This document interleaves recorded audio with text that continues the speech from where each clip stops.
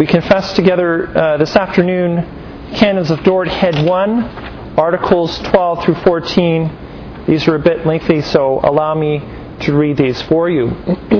Article 12. Assurance of this eternal and unchangeable election to salvation is given to the chosen in due time, though in various stages and in differing measure.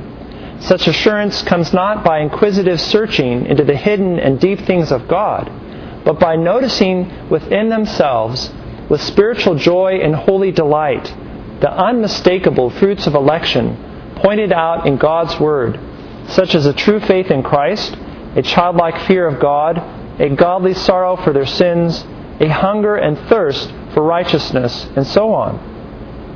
Article 13. In their awareness and assurance of this election, God's children daily find greater cause to humble themselves before God, to adore the fathomless depth of His mercies, to cleanse themselves, and to give fervent love in return to Him who first so greatly loved them.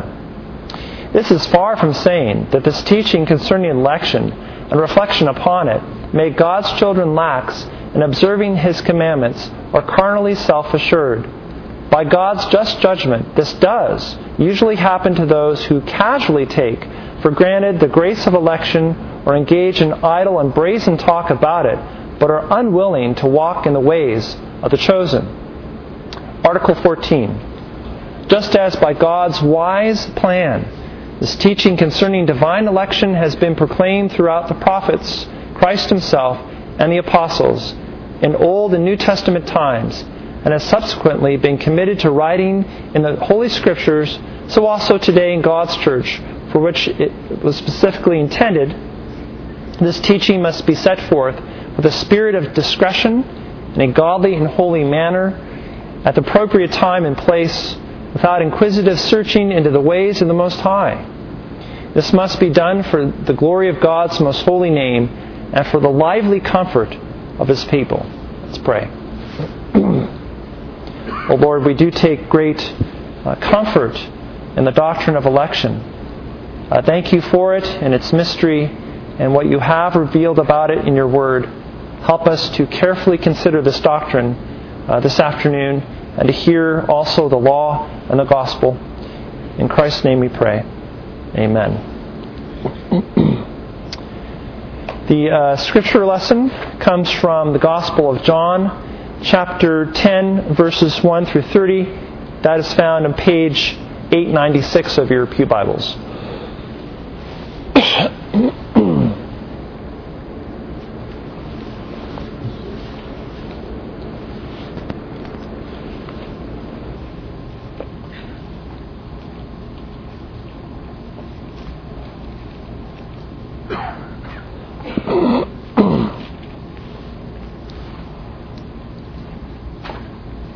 Once again, we hear from God's Word, the Gospel of John, chapter 10, verses 1 through 30. Hear now God's Word. Truly, truly, I say to you, he who does not enter the sheepfold by the door, but climbs in by another way, that man is a thief and a robber. But he who enters by the door is the shepherd of the sheep. To him the gatekeeper opens. The sheep hear his voice, and he calls his own sheep by name and leads them out. When he has brought out all his own, he goes before them, and the sheep follow him, for they know his voice. A stranger they will not follow, but they will flee from him, for they do not know the voice of strangers. This figure of speech Jesus used with them, but they did not understand what He was saying to them. So Jesus again said to them, Truly, truly, I say to you, I am the door of the sheep. All who came before me are thieves and robbers, but the sheep did not listen to them. I am the door. If anyone enters by me, he will be saved and will go in and out and find pasture. The thief comes only to steal and kill and destroy. I came that they may have life and have it abundantly. I am the good shepherd. The good shepherd lays down his life for the sheep. He who is a hired hand and not a shepherd, who does not own the sheep, sees the wolf coming and leaves the sheep and flees, and the wolf snatches them and scatters them. He flees because he is a hired hand and cares nothing for the sheep. I am the good shepherd. I know my own, and my own know me. Just as the Father knows me, and I know the Father, and lay down my life for the sheep. I have other sheep that are not of this fold. I must bring them also, and they will listen to my voice. So there will be one flock, one shepherd. For this reason, the Father loves me, because I lay down my life, that I may take it up again. No one takes it from me, but I lay it down on my own accord. I have authority to lay it down, and I have authority to take it up again. This charge I have received from my Father. There was again a division among the Jews because of these words. Many of them said, he has a demon and is insane. Why listen to him? Others said, these are not the words of one who is oppressed by a demon. Can a demon open the eyes of the blind? At that time, the Feast of Dedication took place at Jerusalem. It was winter, and Jesus was walking in the temple in the colonnade of Solomon. So the Jews gathered around him and said to him, how long will you keep us in suspense? If you are the Christ, tell us plainly. Jesus answered them, I told you, and you do not believe. The works that I do in my Father's name bear witness about me. But you do not believe because you are not a part of my flock. My sheep hear my voice, and I know them, and they follow me.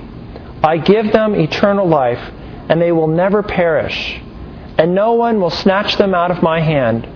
My Father, who has given them to me, is greater than all, and no one is able to snatch them out of the Father's hand. I and the Father are one. The Word of God so far. Congregation of Christ and friends, there are hardly more comforting words in the Scriptures than these. No one can snatch you out of the hand of God. You are His, you belong to Him. He has sacrificed His Son on your behalf. You are His. But, let's be honest, many of us struggle with assurance of that reality. It comes, it goes. Some people are more introspective than others. And to one degree or another, we sort of wonder sometimes, am I saved? And more particularly, under discussion this afternoon, is, am I elect? Now, we'll get to the issue of assurance of salvation when we come to the last head of doctrine, the fifth head of doctrine, on perseverance of the saints. But this afternoon, very briefly, we'll talk about assurance of election, which is something different. Again, we have to distinguish. Election is a decree. It's a command of God that's made outside of time, and we don't know with specificity who the elect are. We believe we're the elect of God in His church. But that's something different from assurance of salvation that we'll get to later. Now let me press this a little bit by giving you an illustration. There's a pamphlet called My Heart, Christ's Home. It's a pamphlet in which it's an analogy of what happens in a person's life, this guy's life, when he accepts Jesus into his heart, supposedly. So as the story goes, he accepts Jesus into his heart, and the heart becomes analogous to the home. And so Jesus comes into the person's life, and of course Jesus busily goes about the person's house cleaning up different rooms. He goes into the living room and sees that there are, bad magazines there or whatever. Jesus cleans them out and goes throughout the whole house. And, Jesus asks the guy to come to his library each day for a quiet time. And on it goes. And this pamphlet is very perfectionistic. It is a view that one really can be perfect in this life. It's also pietistic, which means that it has a false idea of what true Christian piety is or walking with Christ. It's also legalistic. And on it goes. So as the story goes on in this pamphlet, the guy starts to miss some of his quiet times. And he's going outside the house to a few parties, and he doesn't bring Jesus with him, so that's not good. And then, finally, Jesus says, hey, where you been? You're going out to these parties, you're not spending time with me. And he goes, I know what's wrong. There's something dirty in your closet. And so this one closet where the guy's been hiding out stuff, guy breaks down and says, yeah, here it is, and Jesus cleans it out. Well, let me mention this to you because this is completely awful. This is not how Jesus is. This is not how the Christian life is. But so many of us think this is the way the Christian life is. And this is important to mention in terms of assurance of election, because many times we become perfectionistic and law-driven, and we think, boy, I'm not perfect according to my perfection standards. Therefore, maybe I'm not elect. So what's interesting, and we'll get into this later, is that election and salvation have to be understood in their proper categories. If you mess up salvation, if you think you're saved by your good works and cleaning out the closets, as it were, you're going to mess up election. So we must be clear about this. It's so critical. But the thing is, and what we'll argue for, is you can have assurance of your election. That's what the canons are talking about here, but we have to be clear about what we mean. Well, Article 12 is, again, rightly understood in context. And at the end of each one of the canons, there's this section called Rejection of Errors. And Rejection of Errors, paragraph 7 says this: the Synod, the church meeting where all of the canons were written, the Synod rejects the errors of those who teach that there is in this life no fruit and no consciousness of the unchangeable election to glory, nor any certainty except that which depends on a changeable and uncertain condition. In other words, they're saying, what the Arminians were saying, is that if there's any assurance at all one can have of their election, it happens on the basis of the quality of your faith. So how good your faith is at any one given time will help you to feel better about election. Well, here's the response. For not only is it absurd, this is what we say, not only is it absurd to speak of an uncertain certainty, but also contrary to the experience of the saints, who by virtue of the consciousness of their election rejoice with the apostle and praise his favor of God, who according to Christ's admonition rejoice with his disciples that their names are written in heaven, who also place the consciousness of their election over against the fiery darts of the devil, asking, who shall bring any charge against God's elect? So here's the issue. According to the Arminians, election is a biblical reality, but the comfort which it is to give to people is really out of grasp. As one person paraphrases the belief, it says, you cannot know until the day of your death whether you belong to the final number, because election depends on your faith. And indeed, as the Rejection of Errors puts it, faith is a changeable and uncertain condition. And since this is true, then we're in real trouble if we do base the reality of our election merely on faith. The Canons of Dort point out that faith does lead to the assurance of election, but not faith in and of itself outside of what the Scriptures say. More on that in a minute. But according to Article 12, it says, the elect in due time, though in various degrees and in different measures, attain the assurance of this, their eternal and unchangeable election. And so notice that if you go to passages like Ephesians chapter 1, the church is very confident of their election. Paul says, just as he chose us in him before the foundation of the world, that we should be holy, and so on. So Paul is certain, he is convinced God chose us. Romans 8, for you did not receive the spirit of bondage again to fear, but you received the spirit of adoption, by whom we cry out, Abba, Father. The Spirit himself bears witness with our spirit that we are the children of God, and if children, then heirs. Article 12 goes on to discuss how we should not attempt to find assurance of election and how we should attempt it. So, do not try this way, by inquisitively prying into the secret and deep things of God. That's why we're practically falling over ourselves here to say that election is a decree. It's something secret. It's done before the foundations of the earth were laid. It's locked up in God's mind. Therefore, it's impossible to find a path through speculation about election. That is, I'm having a hard day. I wonder if I'm elect. Let me think about how God would think about this and what election really is in my own terms. What does Calvin say about this? If we try to penetrate to God's eternal ordination, that deep abyss will swallow us up. And how true this is of so many doctrines. God created hell. He sends people to hell. We know why, basically. But ultimately, people say, well, why did God create it all? Create a universe in which some people go to hell. The Bible doesn't tell us. It just says that God is perfect and has perfect character, and He created for His own glory.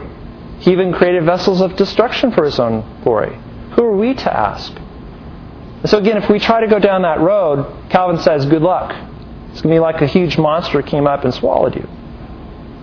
How should we attempt to find assurance of election then? Canons say, by observing in ourselves, with a spiritual joy and holy pleasure, the infallible fruits of election pointed out in the Word of God, such as a true faith in Christ, filial fear of God, a godly sorrow for sin, a hungering and thirsting after righteousness. So notice what the Word of God points out here. Each thing reveals that we are sinful creatures. We must have faith in Christ because of our sin. And because of our sin and creatureliness, we must have reverence for God. And we are to sorrow because of our sin. And finally, we hunger and thirst after righteousness because of the lack of it in our lives. Therefore, let's be clear, there is a subjective appraisal.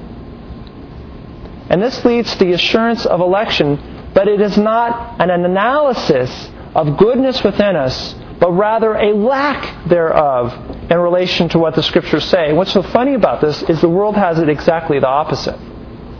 Oh, well, you know what they say. All people are good, and I know there's some goodness in me. And so they'll look for goodness inside. The canons say, the Scriptures say, no, look for badness inside. And if you repent of that, you're elect. If you repent and believe in Christ, you're elect. Not by saying, I'm basically a good person. Well, it's big emphasis on basically there, isn't there? So assurance will always be elusive if we look to our own performance for evidence of election, and that's why we point out that terrible pamphlet. If you're going to try to feel good about yourself and your own works, you're not going to feel good. Not if you're honest about the law, because you must be absolutely perfect. And so you can't think this way. You have to think about the gospel. You have to flee to Christ. So now we know that we're not to pry into God's mind or look to our own works or feelings or some alleged perfection within us, but to the Word for assurance. The question is, how does this square with the Canons of Dort when it tells us to observe in ourselves the infallible fruits of election? For that, we have to go to the Heidelberg Catechism, question and answer 21 on faith. True faith helps us to understand what this is all about.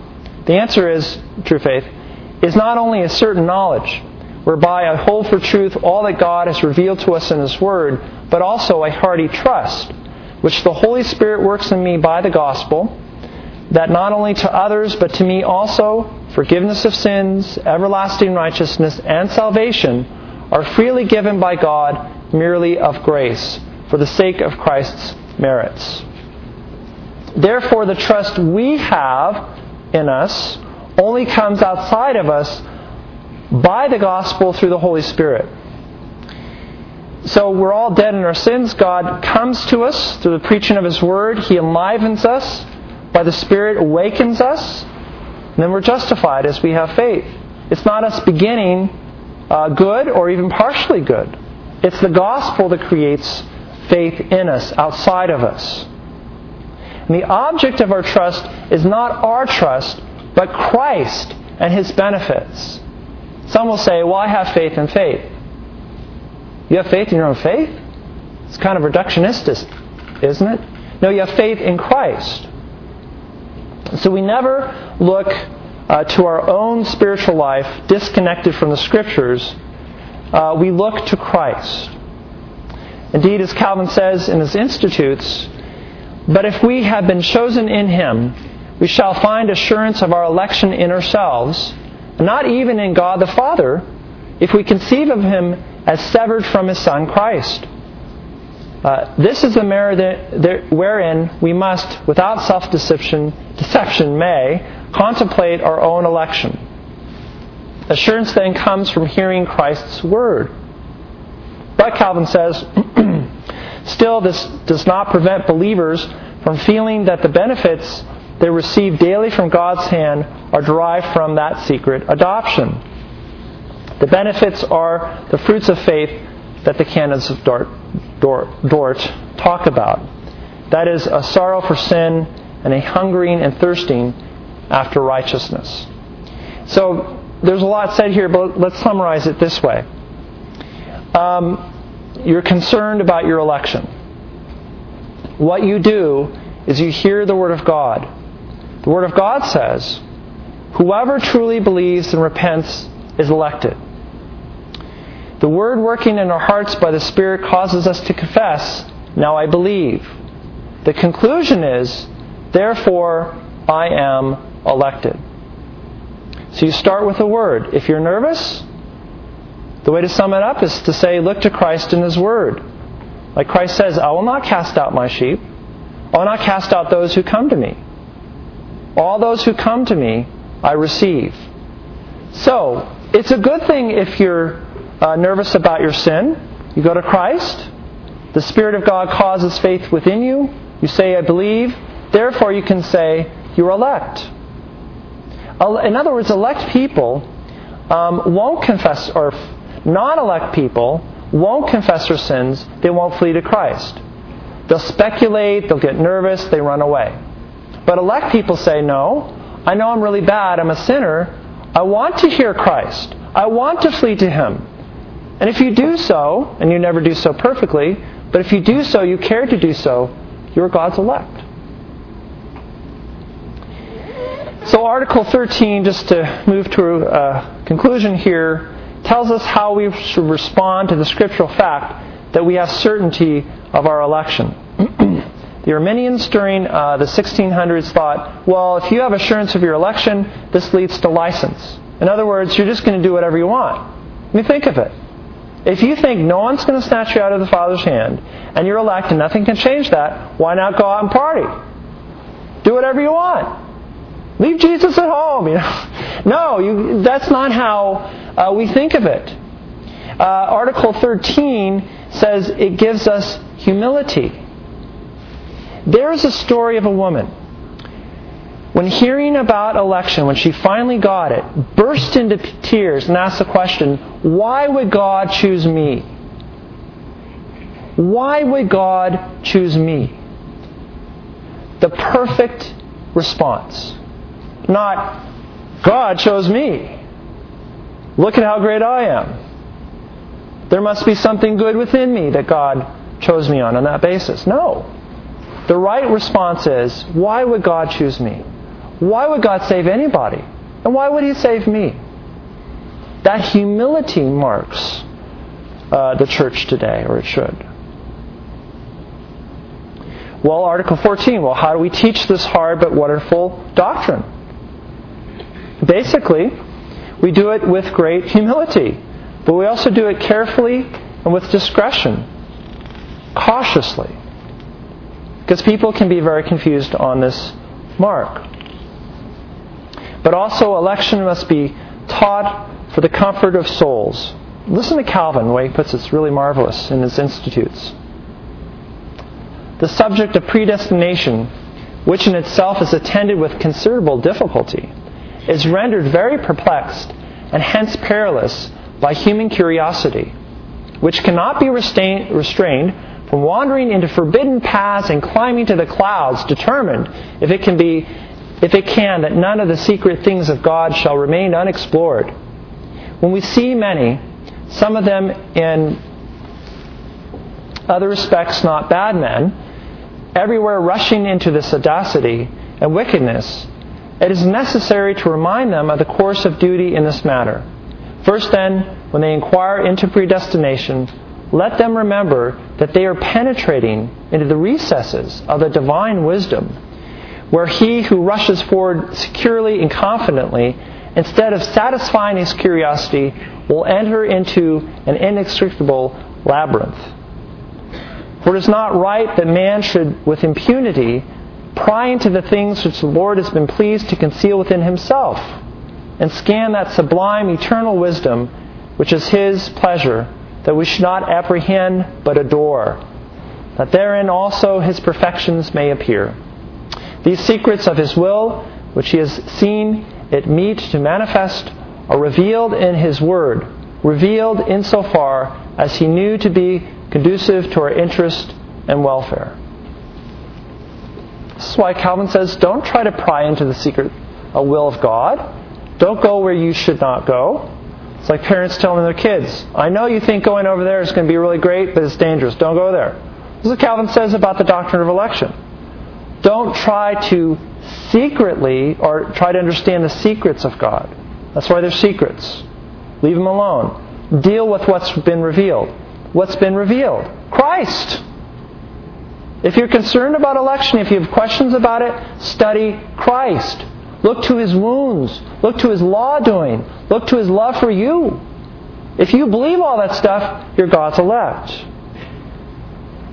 And so to finish, this is why Jesus says what he does in John 6. All that the Father gives me will come to me. And whoever comes to me, I will never cast out. For I have come down from heaven, not to do my own will, but the will of him who sent me. And this is the will of him who sent me, that I should lose nothing of all that he's given me, but raise it up on the last day. Finally, John 10, my sheep hear my voice, and I know them, and they follow me. I give them eternal life, and they will never perish, and no one will snatch them out of my hand. My Father who has given them to me is greater than all, and no one is able to snatch them out of the Father's hand. In the name of the Father, and the Son, and the Holy Spirit. Amen.